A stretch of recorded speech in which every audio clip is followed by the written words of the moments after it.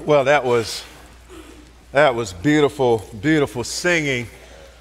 Praise the Lord that we are held on to by Him, held on never to be let go.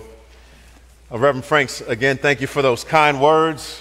Pastor Mike, Luke, and Pastor John, the entire staff, thank you for the invitation to come and engage in the space of mission, something that's very important. I've enjoyed my time here, as I do always, and so honored to serve with you all in God's house.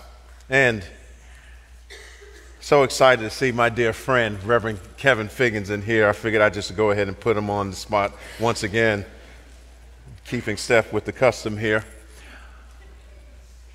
This evening, our text comes from 1 Peter chapter 3. We'll look at verses 8 through 12. And we'll consider the theme of family values, Christian family values, this evening. If you have a copy of God's Word, you'll find these words recorded. Finally, all of you have unity of mind, sympathy, brotherly love, a tender heart, and a humble mind. Do not repay evil for evil or reviling for reviling, but on the contrary, bless. For to this you were called, that you may obtain a blessing. For whoever desires to love life and see good days, let him keep his tongue from evil and his lips from speaking deceit. Let him turn away from evil and do good. Let him seek peace and pursue it. For the eyes of the Lord are on the righteous, and his ears are open to their prayer. But the face of the Lord is against those who do evil. This is the word of the Lord. Well, let us pray. Our gracious God and Father, thank you for your word. We do thank you for the blessing of gathering as your people once again to dig deep into the treasures of your word. And we come humbly asking for your help this evening. We pray that you would open the eyes of our heart. We pray that you would remove the block out of our deaf ears. We pray that you would turn hearts of stone into hearts of flesh. And we ask, God, that you would grant us understanding and nourishment this evening. God, I pray that you would anoint me afresh for this task. May my words be faithful to your word. And Lord, I boast in my weakness that your power would rest upon me. And I ask, O Lord, that Jesus would increase and that I would decrease. Not to us, O Lord, be the glory, not to us, but to you alone. In Jesus' name we pray. Amen. Well, if you walk into just about any institution that involves people, whether it's someone's home, whether it's a business establishment, whether it's school, or whether it's a locker room, anything that involves people coming together to get something done, you might find a list of family values published somewhere overtly. I know I did growing up in my house. We had this long list of our household's commandments, if you will. You come here, it stays here. What you do here, all that, you do it the way we do it. One of these funny lists of things. And some homes, maybe some institutions, other businesses may not have their family values or core values published as overtly. It might be something that's understood. It's shared covertly or orally, if you will. But these values are created in order, in the first place, to promote unity amongst the team, unity amongst the family, in order to work towards whatever their mission is. Because if you have a fragmented family, you can rest assured that nobody's going to get one step closer to the mission. And that's and one of the ways that, and in order to accomplish this, you have to pursue them proactively. It's not something that can happen passively. You can't just assume that these values that you share are going to cultivate themselves. You have to actively engage in cultivating these values because there are no shortage of threats internally or externally that will threaten the family's unity. And one of the ways that we worked this out in college was hiring consultants to come in and place us through team bonding exercises outside of our normal practice routine. And what these exercises would do, they would manufacture these adverse circumstances and force us to have to work together, force us to have to bond together, and reveal to us where we actually stood with regard to our unity. And it's no less true for the people of God who are described as a family in the Word of God. We who are in Christ are a family, and we have values that we must cultivate in order to establish unity, to glorify our God, and to accomplish the mission to which we've been called as His people. And in our text this evening, Peter highlights this reality for us as he writes to exiles in the dispersion who are in a hostile environment. They are enduring hardship. There's difficult circumstances on the outside, external threats, and their own sin to deal with on the inside. And so then we see here that we're probably all familiar with this idea of external pressure or suffering that can cause division in a family through self-preservation. Because some of our tendencies, one of our tendencies is towards preserving ourselves whenever we are faced with adverse circumstances. And that's true of family systems as well. But Peter helps us navigate that this evening. And we'll see here that because Christ sacrificed himself to redeem us, we are called to pursue self-sacrificial unity in the family of God, even under adverse circumstances. And so for our time this evening, I want to offer us 3 points, namely Christian unity, Christian reciprocity, and Christian motivation. Again, Christian unity, Christian reciprocity, and Christian motivation. If we look here, first off, we see Christian unity in verse 8. He says, finally, all of you have unity of mind, sympathy, brotherly love, and a tender heart, and a humble mind. All of you. Peter brings this entire section to somewhat of a close. He's dealing with the exiles in the beginning. He talks about the inheritance that we're to receive. He talks about the holiness of life that we're to pursue. He moves on and describes our role in submitting to, our call to submit to authority. He deals with husbands and wives. And then he says, well, listen, to the entire camp, all of you who are under the reading of this letter, let me say this to you. You ought to pursue these virtues that promote unity. Peter tells us that we ought to have unity of mind. What does he mean?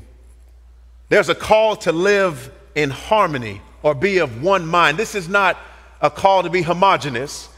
This is not a call for all of us to just get rid of our own agency, get rid of our own thoughts, and just subsume into one body. That's not what Peter's advocating here. As individuals, we will have a diversity of thoughts. We will have a diversity of opinions. We'll have a diversity of differences, and that is absolutely fine. God created you uniquely. God created me uniquely.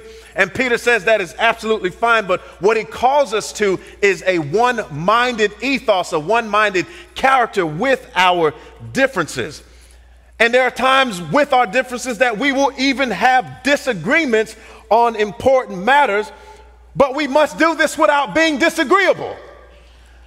So it is not necessarily a sin to have a disagreement with your brother or sister.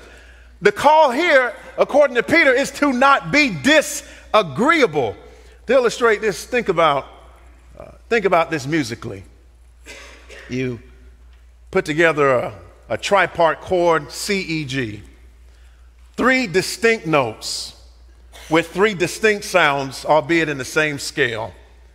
And when they come together, they make a beautiful, harmonious sound. This is what Peter is calling us towards. In like fashion, the Lord is calling us to be together, to make beautiful music with our harmony, though we are different in our perspectives, though we are different in our mindsets, though we are different in our opinions. He's calling us to make beautiful music by having one mind, like a tripart chord. Peter says not only are we to be harmonious, but we are to be sympathetic. This is one that's hard for us. This is very difficult because what this calls us to do is suffer or feel like another person. In other words, Peter is calling us to walk in someone else's shoes. Strive to understand the pain that someone else is feeling. Having a fellow feeling, it involves mutual commiseration, having compassion on one another. It involves empathy. It involves moving towards someone in their pain and in their circumstance. But our natural proclivity is towards self-preservation. Our natural proclivity is towards ourselves. But the scripture will not let us off the hook, because the Apostle Paul says to weep with those who weep, to rejoice with those who rejoice. This is the one anothering to which scripture calls us. And in fact, the writer of Hebrews tells us that this is one of the preeminent blessings that we get from Jesus Christ, that he sympathizes with us in all of our weaknesses, that we can come to Jesus and ask for grace and help to help us in our time of need, because he is not a high priest who has not been tempted in every way as we are, yet without sin. In other words, positively put, Jesus understands everything that we have faced. He understands our temptations. He understands our trials. He understands our afflictions, yet he is without sin, so we can draw near to him to find grace and mercy to help us in our time of need. And one of the ways that Jesus does that is through other people. We are called to show that, to demonstrate Christ-like sympathy towards one another, even with our differences. You may not like the person across from you. In fact, you can't stand them on a day-to-day basis, but when they're hurting, Christ calls you to move towards them. One of the things our coach used to do in high school when we were running sprints after practice, and that's where you find out just how close you are with your teammates. After practice conditioning, our coach would line up when he saw us tired and worn out and at our wits' end, and he would run the sprints up and down the field with us. He would enter into our space. He would enter into our suffering, so that when game time came, it developed trust. Whenever we were tired, whenever we were worn out, whenever we were facing adversity in a game, we could truly believe that our coach understood what we were going through, because he had entered into our space on a regular basis. And I tell you this afternoon, beloved, the only way that we will truly understand what each other goes through when we're faced with affliction is to enter into that space. It's to enter into the space of suffering with one another. So Peter calls us to live harmoniously. Peter calls us to be sympathetic towards one another. Peter calls us to exhibit brotherly love towards one another. In other words, we are called to live like we actually are family members. And the fact of the matter is, if you believe in Jesus and I believe in Jesus, we are family members. So what Peter says is true in principle and in the heavenly places is to be worked out in time, in space, among people who bear the name of Jesus Christ. And the reality is that you are potentially going to be closer to someone who loves Jesus more so than you will someone who doesn't, even if they are in your family. Why? Because the bond that you have with Jesus Christ lasts forever. The bond that we have with Jesus Christ is one that will endure for all eternity, thereby uniting us as his followers together for all eternity. And so then the question that we have to ask ourselves this evening is, how does this impact ethnic, cultural, national, and yes, political tribalism in the church? I think the last 3 years in America has shined a bright light on the need for us to be actively engaged in pursuing Christian unity. Now, I don't want to go all bad and say that everything is wrong in the church in America. That is not true. There are plenty of good things that are happening. There are plenty of reasons to be encouraged. But if you don't believe what I'm saying, you just turn on Facebook during a political cycle, an election cycle. In fact, I'm hoping that this sermon will get you prepared for the next election cycle, or whatever the next tragic event that's going to happen in America that causes the church to double down on its polarization that already exists. So we have to ask ourselves a question in light of this: how do we as people who are different, who are unique, who have our own sensibilities, who have our own political affiliations, who have our own cultural preferences, how do we as God's people with all those things move together as one? Because it's mandated in the scripture. Peter says to love each other like you are siblings. And it's high time that the church see the need for us not to just sit back and wait for Jesus to work this out. Jesus calls us to work it out in the here and now, not just in the by and tomorrow.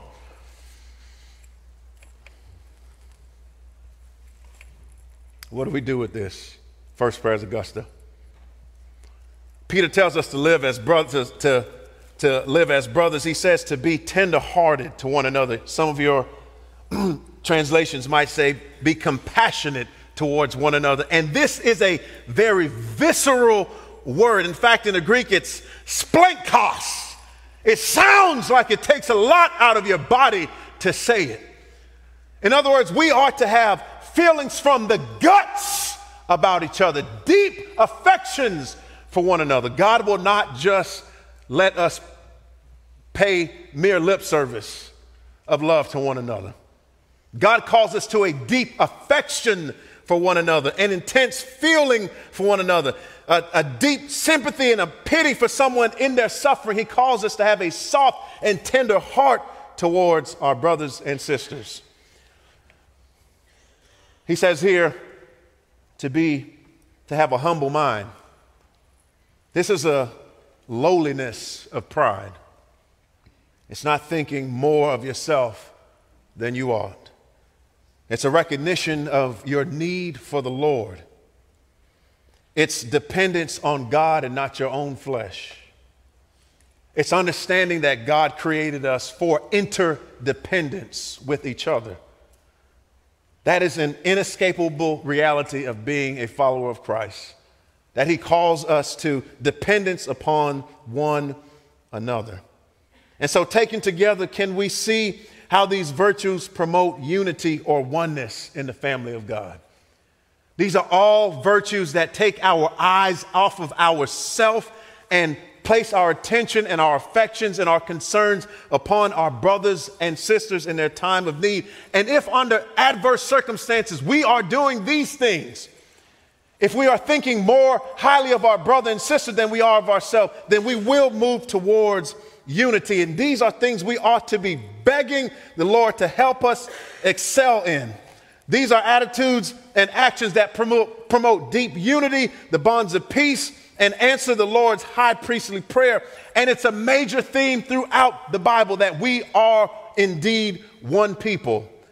Though unique and different in our makeups, we are one people. So not only do we see here Christian unity, but we see Christian reciprocity. So in this next section, Peter doesn't only call us to love one another. He doesn't only call us to be tenderhearted to others and to care for those who are in the household of faith. Peter moves on to say that the other virtues that you must cultivate involve loving people who actually hate you. loving people who actually have harmed you, loving people who have actually wronged you. When I was growing up, there was that glorious saying, don't get mad, get even. We used to run around citing that as kids. And all those things that helped motivate you towards getting back at somebody if you got beat on the field, or if you were playing basketball in the park and someone did something to you, you got even. You didn't get mad, you got even. But the problem is when we apply that to contexts that involve us to move together in love towards one another. Because sin has a way of warping our sense of evenness and our sense of justice. And Lamech taught us that in the Old Testament, bragging and boasting of the destruction he did when someone hit him. See, our tendency is to not just want to get even. Our tendency is to want to go overboard and hurt other image bearers unjustly. And so while that proverb or that slogan might appeal to our sense of justice at best, at worst it's appealing to sinful revenge. And Peter tells us that as Christians we are called to something that is otherworldly, not something that is worldly. That's a worldly value. Get back at somebody, get even. Do all you can to destroy them. But we're called to something that is different. In fact, he says here, do not repay evil for evil or reviling for reviling, but on the contrary, bless, for to this you were called, that you may obtain a blessing. So what Peter is saying is here, do not repay evil for evil. This word kakos is do not withhold inner malice towards someone. Do not repay someone with this heart of evil towards them, a heart of malice or a heart of wickedness towards them. It's inwardly or foul or rotten. These things are contrary to God's law because God calls us not only to serve him externally, he calls us to serve him internally. Peter says, do not pay reviling for reviling. Do not pay insult for insult, slander for slander. And apparently some of the followers here in this context were taking things into their own hands. They said, well, you called me out, well, then I'm going to call you back out. And how is that any different than the evil that they're seeing around them? Can I ask you that question this evening? How are we any different as God's people if somebody turns on our Facebook and see that we are just as loose and mean and wicked with our tongue as the next person is who doesn't know Jesus? How will people see anything different about us if with our tongue we just capitulate to the world's way of responding to things? Peter says, but on the contrary. Do you see that? Peter says, no. Don't do that. On the contrary, not just neutral ground, not just abstain from reviling, but Peter says to pay them a blessing for their reviling. Do you hear the words of Jesus on the Sermon on the Mount echoing in the background? Bless those who persecute you. Pray for those who persecute you. Do not withhold from a man. If they ask you for your cloak, give it to them. Tell you to walk them out, run to. Do you hear the sound of our Savior in the background? Peter is calling us to imitate the virtue of Jesus Christ, to imitate the life of Jesus Christ who dwells inside of us. Peter is calling us to live into that which we already are in Christ. Peter says to pay a person a blessing, that is, confer what is beneficial on them. Speak positive words of them. Return to them things that will be to their benefit in exchange for them cursing you. He says, for to this you were called. So what we have here is Peter looking backwards and forwards at the same time. He said, you're called to live this way. You're called to expect that the servant is not greater than the master. In the same way that Jesus was persecuted, in the same way that Jesus was mistreated, you can expect that these things will happen to you as well. But then Peter also says that you may obtain a blessing. And Peter tells us in the first chapter that we already have an inheritance that is stored up for us in the heavenly places. So there's a blessing waiting for us when Jesus returns. or whether we die before he comes back, it's waiting for us in the heavenly places already. But again, here's the thing. Let's not be so heavenly minded that we are no earthly good. Peter is saying that if you bless people right now in response to their evil, God's favor is showered upon you. God smiles upon that. God inclines himself towards you. Heaven smiles down upon you when you return a blessing for a curse. Why? Because you are revealing the character of Jesus Christ. Jesus says to love your enemies. Love your enemies. That is hope the best for them. He said even enemies love their kind. How are you any different if you just love each other? That's pretty easy. What are you revealing about God by just doing the easy thing? Peter says, here's what reveals God's character in greater detail. The Lord reigns over the just and he reigns over the unjust. He's kind not only to his people who have experienced his special saving grace, but he's kind even to people who are outside of the household of faith. So what we're doing is dramatizing the grace that was shown to us. We are reflecting the heart of God. God showed us mercy when we were in our helpless estate, when we were hostile towards God, when we were under the power of the prince of air. So now Peter calls us to have that same mindset towards others who are hostile towards God. And we reveal something about the God we serve. We reveal something about the salvation that we possess when we return blessing in exchange for cursing. And Peter says that you store up blessing for yourself when you respond to evil the Lord's way. And could it be this evening that God moves us into difficult circumstances where we have to face hostility in order for us to experience his power, in order for us to experience his strength, so that we might perchance see someone come to faith?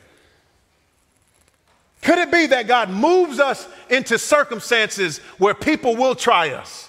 Could it be that God moves us into circumstances where people will afflict us, where people will be hard with their words, to give us an opportunity to witness to them, to give us an opportunity to demonstrate the love of Christ towards them? Consider what the evangelistic outcome could be if we're patient with those who are in opposition to the faith.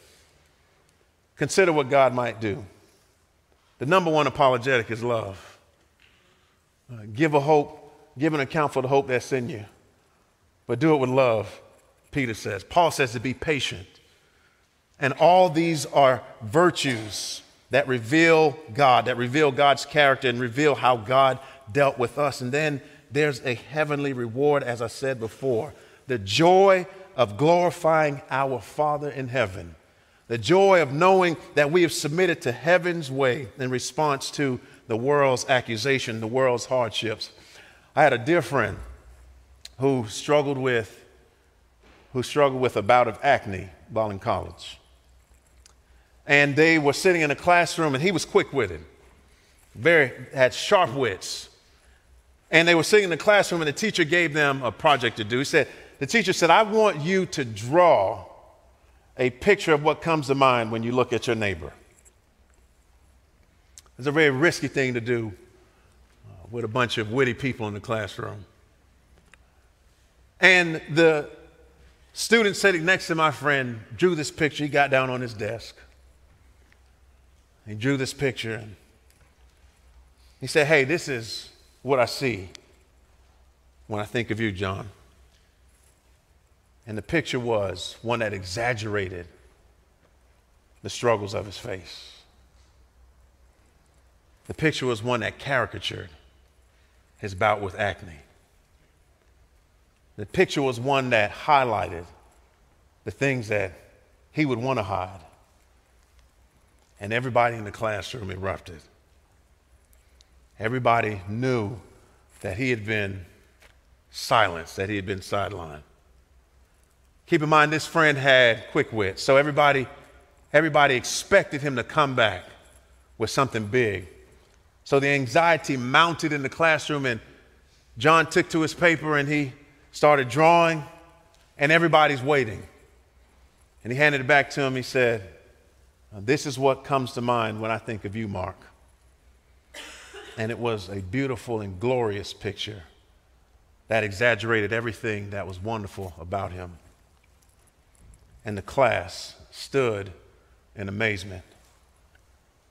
In like fashion, if we respond to evil with a blessing, people will stand in amazement of our glorious Father in heaven. And they'll want to know more about the God that we serve. Not only do we see Christian unity, Christian reciprocity, but now we turn to Christian motivation in verses 10 through 12.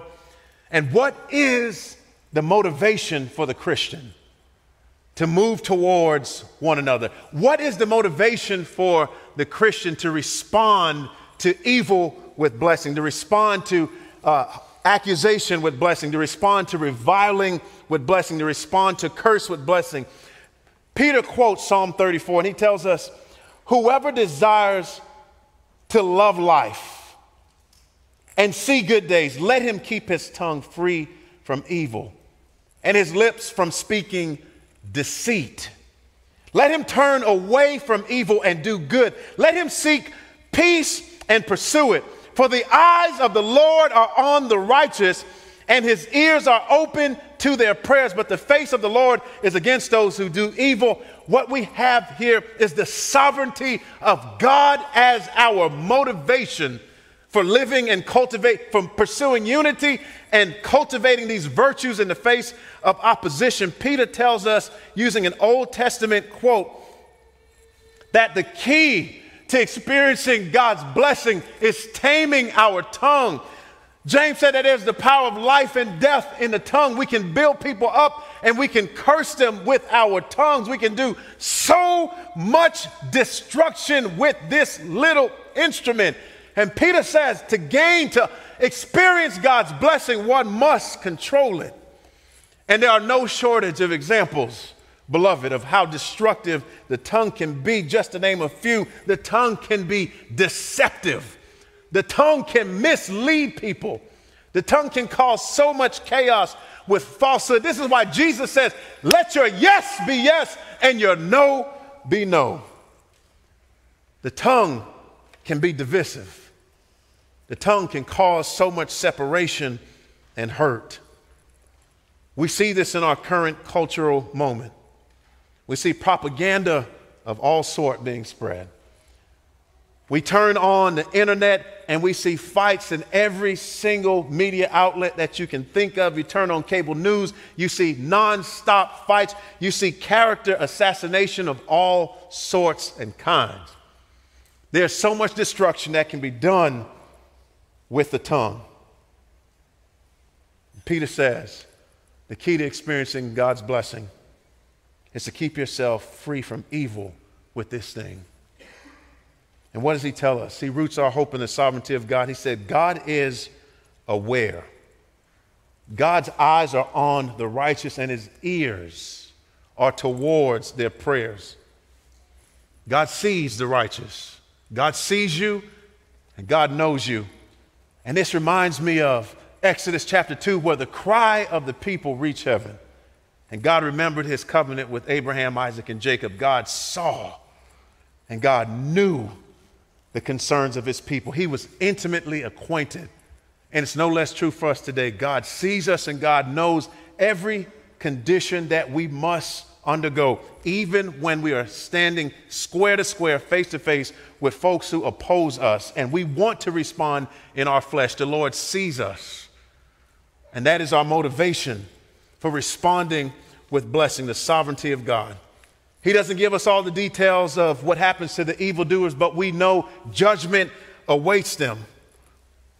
And Peter addresses a major concern for us. And the question is God aware? Does God see? Does God truly understand what's going on here when I'm wronged? And will I be vindicated? And as we move down in the text, we see clearly that the eyes of the Lord are on the righteous and his ears are open to their prayer. You all remember growing up, after getting disciplined by one of your parents or whoever was the authoritative figure in your life, you run back and say, hey, you see what they're doing? They're doing the wrong thing. I see kids do this all the time. You see what they're doing? See, I'm doing the right thing. Because you don't want to get in trouble again.